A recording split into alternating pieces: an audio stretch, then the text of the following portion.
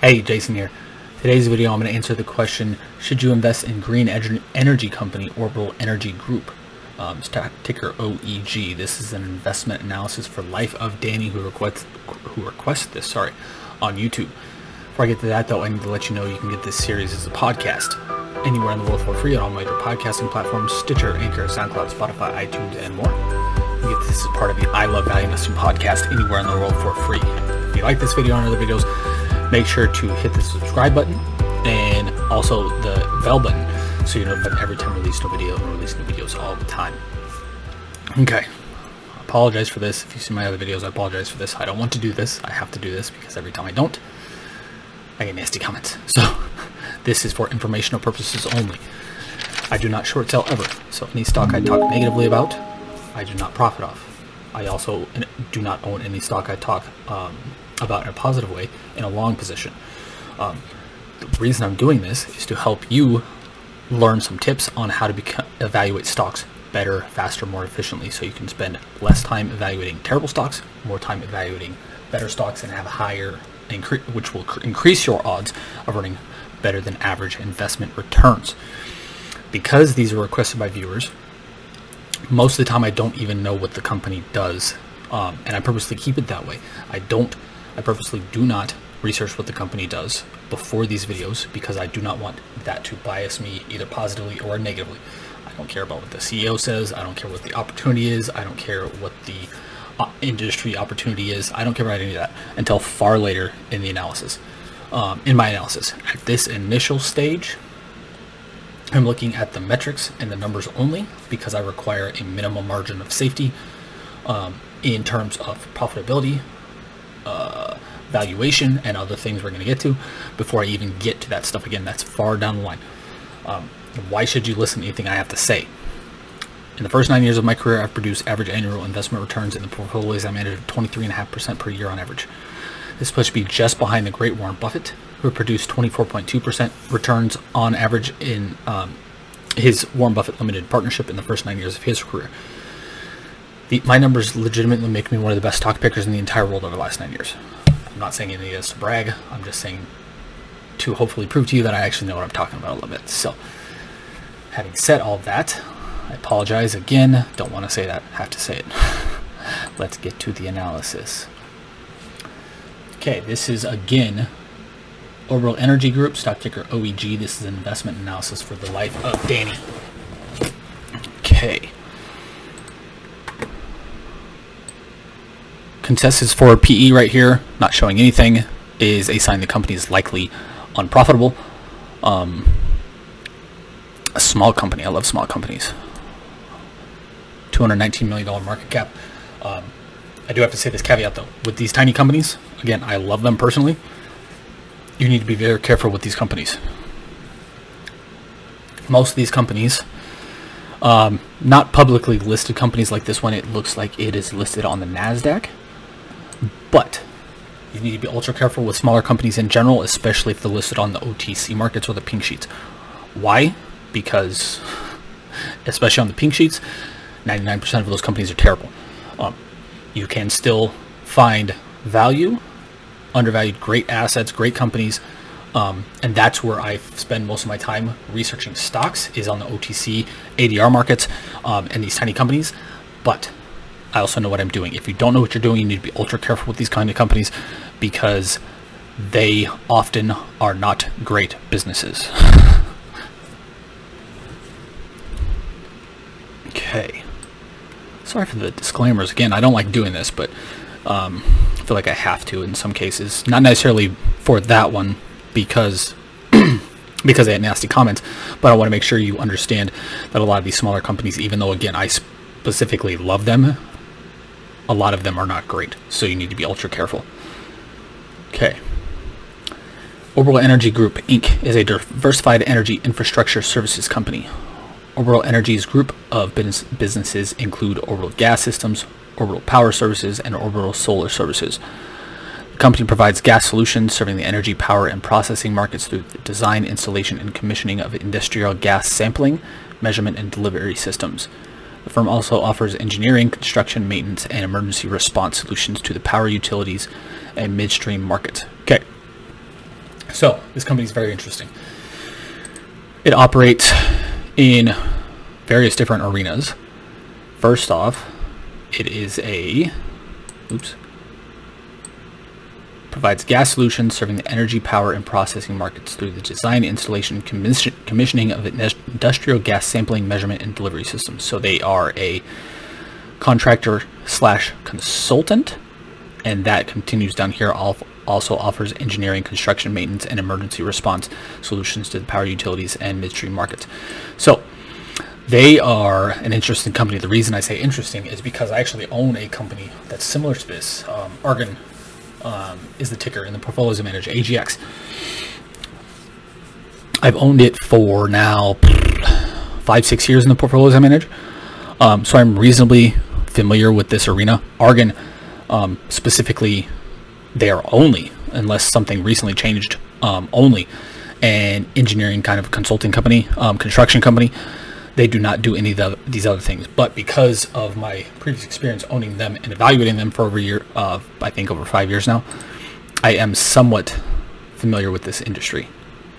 Although it looks like they do more stuff than just than Argon does. Okay.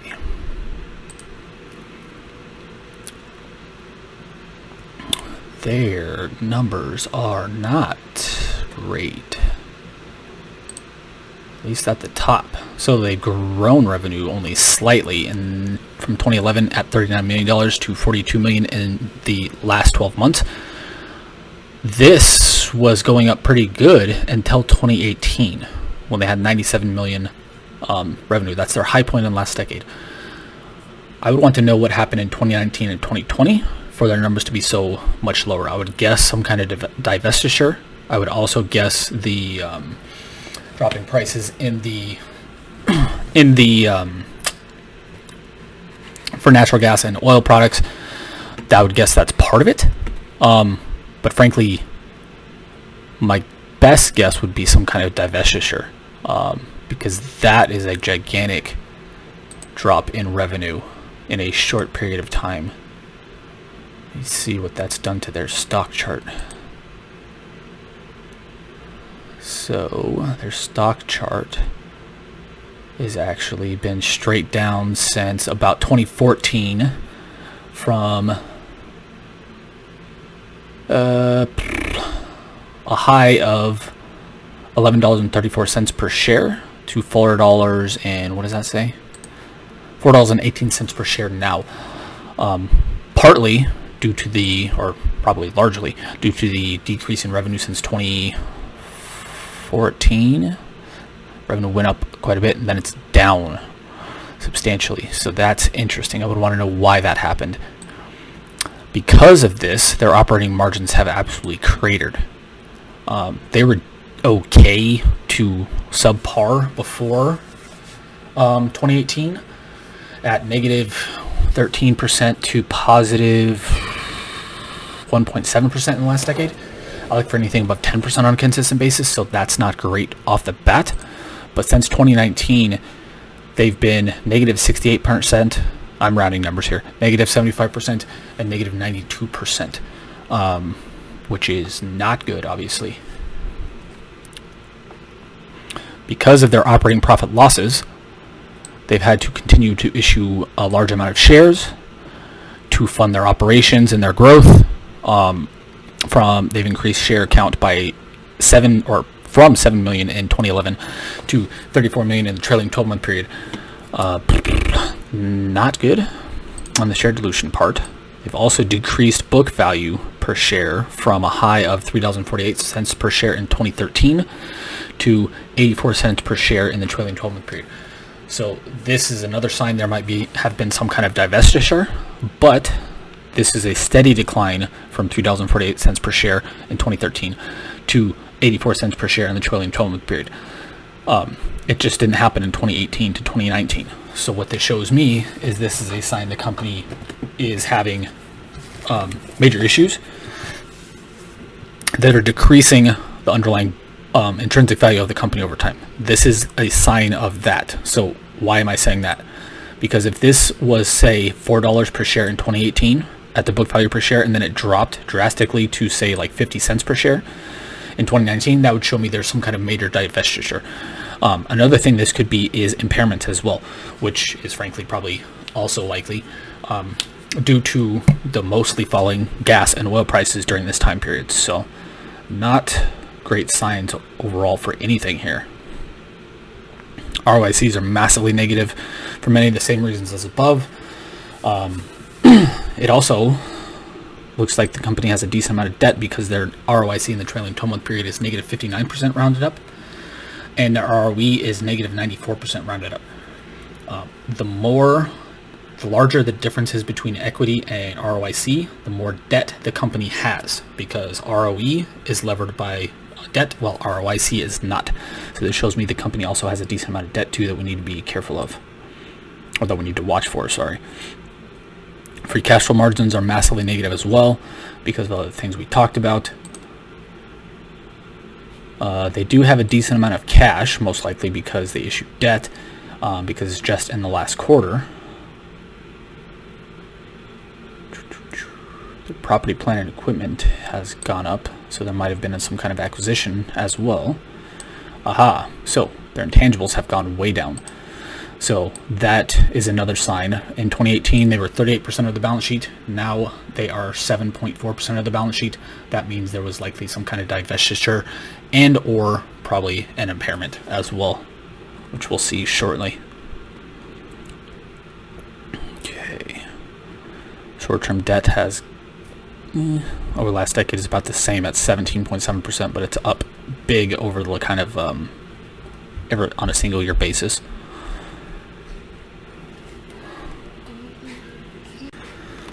Alrighty. So their cash conversion cycle is massively down, which is normally a great sign that the company is becoming more efficient. In this case, it's largely fallen because their inventory levels have cratered. Could be a good thing, but frankly, with what I know about the oil situation, especially in the last year or so, inventory levels have cratered kind of necessarily because the supply was far outstripping the demand, especially when people weren't doing stuff, driving, flying, all that stuff. So that kind of forced inventory levels to go down. This may be, frankly, where the impairment came from as well, because it dropped in 2019 from 151 days of inventory to 16 days in 2020. There might be some impairment here. They might have had to sell their stuff at a massive discount, which lowers revenue, which lowers profits, which lowers cash flows. That could be an explanation as well of what's going on.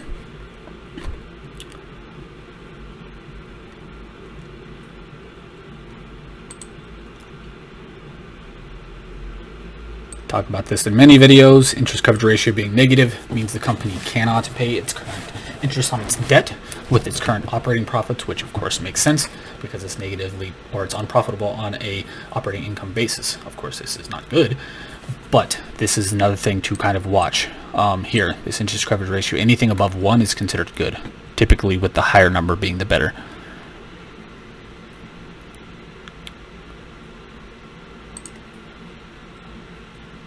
Okay, let's go to, I'm on quarterly. What is the company's market cap again? 218 million.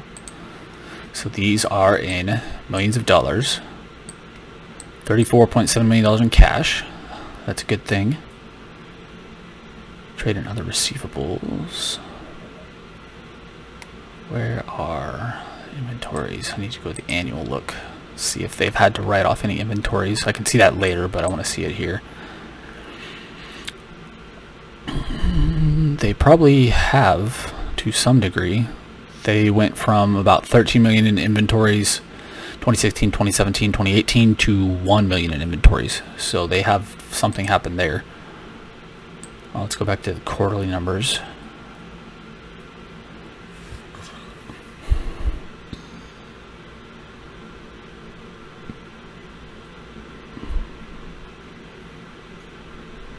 Intangibles.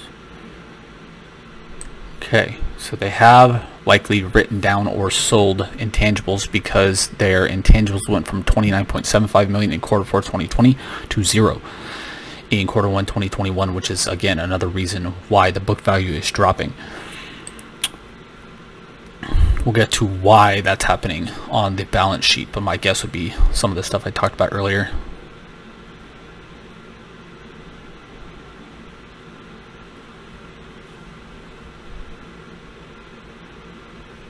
Decent amount of debt. Not terrible though.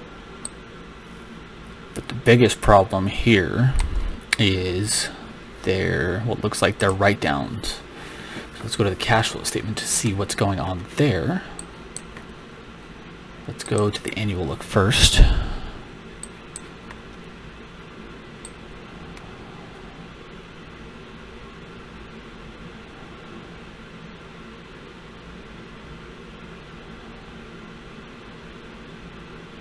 Impairments, there we are. Impairments. So they have had some impairments. Frankly, not as bad as I was expecting, honestly. But that is still a cumulative amount of $8 million in goodwill. Frankly, again, I'm surprised it's not higher than that. The reason impairment and write-downs are so bad is because they destroy the value. They decrease the value of the book value of the assets and liabilities. What's left over is called the book value. Assets subtracted or minus liabilities equals book value. Whatever is left over is book value per share, or called book value or shareholders' equity, and then you can also divide that by the number of shares to get the book value per share. Sorry about that. I had an alarm for yesterday and forgot to turn it off. So when that happens, when a company impairs or writes down something, it decreases or completely writes off the value of whatever the asset is. In this case, it looks like about $8 million over the last 5 years. What that means is it lowers the balance sheet value of the company, which lowers the intrinsic value of the company, which then lowers the intrinsic value per share of the company, which typically over time means lower share prices. Again, in this case, I'm surprised it's not higher. Looking through here to see what else is going on. But so far, purchase of property, plant, and equipment, but that's a negative number. Doesn't make sense. Okay, so they sold the business in 2019 as well for $35.4 million. So impairments, divestitures, which is kind of what I was getting hinting at the beginning and alluding to, that these were probably the things. Looks like these things are confirmed to have happened, which is why or one reason at least, that their numbers have cratered since 2018. Again, it's not great, of course, but this also shows you what you can find out just from these kind of small numbers here. And nuances here that I'm talking about. So this is another reason I'm showing you this, to give you tips on how to evaluate companies faster. Okay, okay, issuing debt. Yep, already talked about that. Otherwise, relatively straightforward stuff. Nothing of major interest. As of right now, before we get to the valuation, I would not invest in this company. For the reasons mentioned, massively unprofitable, massive loss of business, oil and gas industries not necessarily dying, or it is dying, but it's not necessarily going to happen soon because of things like solar and all the other wind and stuff like that. The green energy, it's not going to completely die probably ever, but it is deteriorating rapidly due to things like solar costs and wind costs cratering and making them more attractive from a frankly a business and a personal perspective. However, they do some stuff in solar, just don't know how much at this point because it doesn't say here. Frankly, it doesn't matter because their numbers are not great. So again, here, the reason I wanted to say that before we get here is because I can guarantee, with all the other stuff we talked about, that their valuation, A, is going to be unreadable because they're massively unprofitable, but B, that they're going to be massively overvalued because of that. How do I illustrate that, or how do I show you that with an unprofitable company? I've showed this in several other videos, but I'm going to do it here in case you haven't seen those. So this is one way I kind of do a relative valuation, a quick relative valuation of a company that's unprofitable, mainly for your purposes to illustrate how overvalued something is. Okay, so it's a micro cap. I want to find a company with a similar market cap, and it was 219. Yep. So let's go with Sandridge Energy. That's another energy company, and they have a similar market cap, so let's go with them.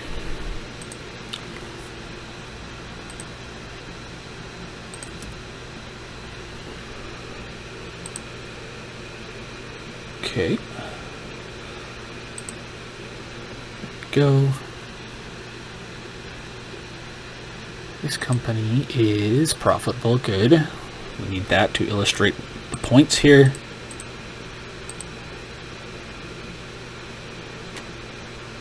Okay, so these companies have similar market caps. This company is massively cratered in terms of revenue as well. But at least it's profitable in the last 12 months, so we can illustrate the point here.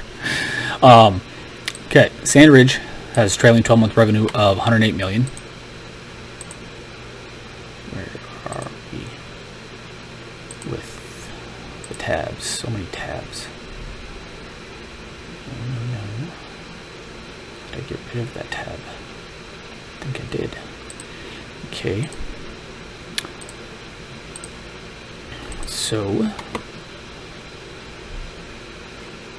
let's go back to that. Sandridge Energy has trailing 12-month revenue of 108 million compared to Orbital Energy, which has trailing 12-month revenue of 42 million. Operating income was positive 12 million for Sandridge Energy in the trailing 12-month period, negative 39 million in the last 12 months for Orbital Energy. Free cash flow, positive 26 million for Sandridge Energy in the trailing 12-month period, negative 25 million. So Sandridge Energy is bigger in terms of revenue, operating income, and free cash flow, but they have about the same market cap. Why does that matter? Because right now, Sandridge Energy looks massively undervalued, actually, surprisingly. Their PE is 2.73. Their price to cash flow is 6.6. Their forward PE is 227.3. I don't care for these metrics really at all, but when I do, I want them to be under 20. The most important number here is enterprise value to EBIT, and this is at 4.34. I want companies to be selling at under 8 to see that they're undervalued. So this is not a great illustration, frankly, because even though Sandridge on the first glance is the far better company, they have similar market caps, and I keep losing my tabs here. Did I break out of the valuation one? There we go. And Sandridge Energy is undervalued, but it's far more profitable, and it's bigger in terms of revenue. Why is this important? Why does this matter? Because over the long term, companies are valued based on the cash flows and profits they produce. If a company is continually negatively profitable or unprofitable, that means they're worth far less. It's a massive drag on the company. Normally, again, I would illustrate this by saying this company is producing XYZ revenue, operating profits, and free cash flows, and they're far higher, and they are for Sandridge, but it's undervalued. Most of the time we look at these companies is one is massively overvalued, and then I show you the other company that's far less undervalued and about the same size, or far less overvalued, but it's still overvalued and about the same size, to illustrate the point. Didn't exactly work out here, but that doesn't always work out. The point here is that Orbital Energy is overvalued, even though you can't really see it here with these numbers, because the example didn't work out. That's what happens when you don't do this in advance. You just do it kind of fresh. So hope you guys enjoyed that part. But the overall company itself is not a good one. I would not invest in it for the reasons mentioned. the impairments, the asset sales, the far declining revenue, the gas industry, not necessarily going away as much as the oil industry, but still not as future-proof as, say, the solar or wind energy arenas. For those reasons, I wouldn't invest in it in the portfolios I manage. I'd love to hear your thoughts, though, if I missed anything, if I didn't explain something well enough. Let me know in the comments below. If you want me to analyze a stock like this for you, I would love to do so. I'll analyze stock for you anywhere in the world if it meets 3 criteria. It's not a bank, because I don't evaluate banks. It's not an insurance company, because you have to actually dig into 10Ks for the insurance companies to evaluate them properly, and it has to be producing revenue. Why does that have to be producing revenue? Because I did some analysis videos, quote unquote, with companies that were producing new revenue, and frankly it was boring because I couldn't talk about anything, because at this stage I don't care about the future. I care about the minimum margin of safety right now. So if it meets those 3 criteria, I'd love to research a stock for you anywhere in the world. For the last 3-4 months now, and going forward for at least the next 3 weeks to a month, every single video I've done is at the request of a viewer. So if you want me to look at the stock, let me know. If you're watching on YouTube, make sure to like, love, share, subscribe, all that good stuff. Thanks for watching, by the way. We really appreciate it. Also remember to hit the notification bell so you're notified every time we release a new video, and release new videos all the time. If you're listening on the podcast, all that same stuff, again, we really appreciate it. We'd also really appreciate a review on the podcast, because the more reviews, views, and listens we get on our content, the more people we can help. If you're looking for more specific help on how to become a better investor faster, you can check out our 5 free gifts below, or you can check out our 3 things below, which you can get for free, including our 5 free gifts. You can get the full written analysis template that we just did the visual portion of.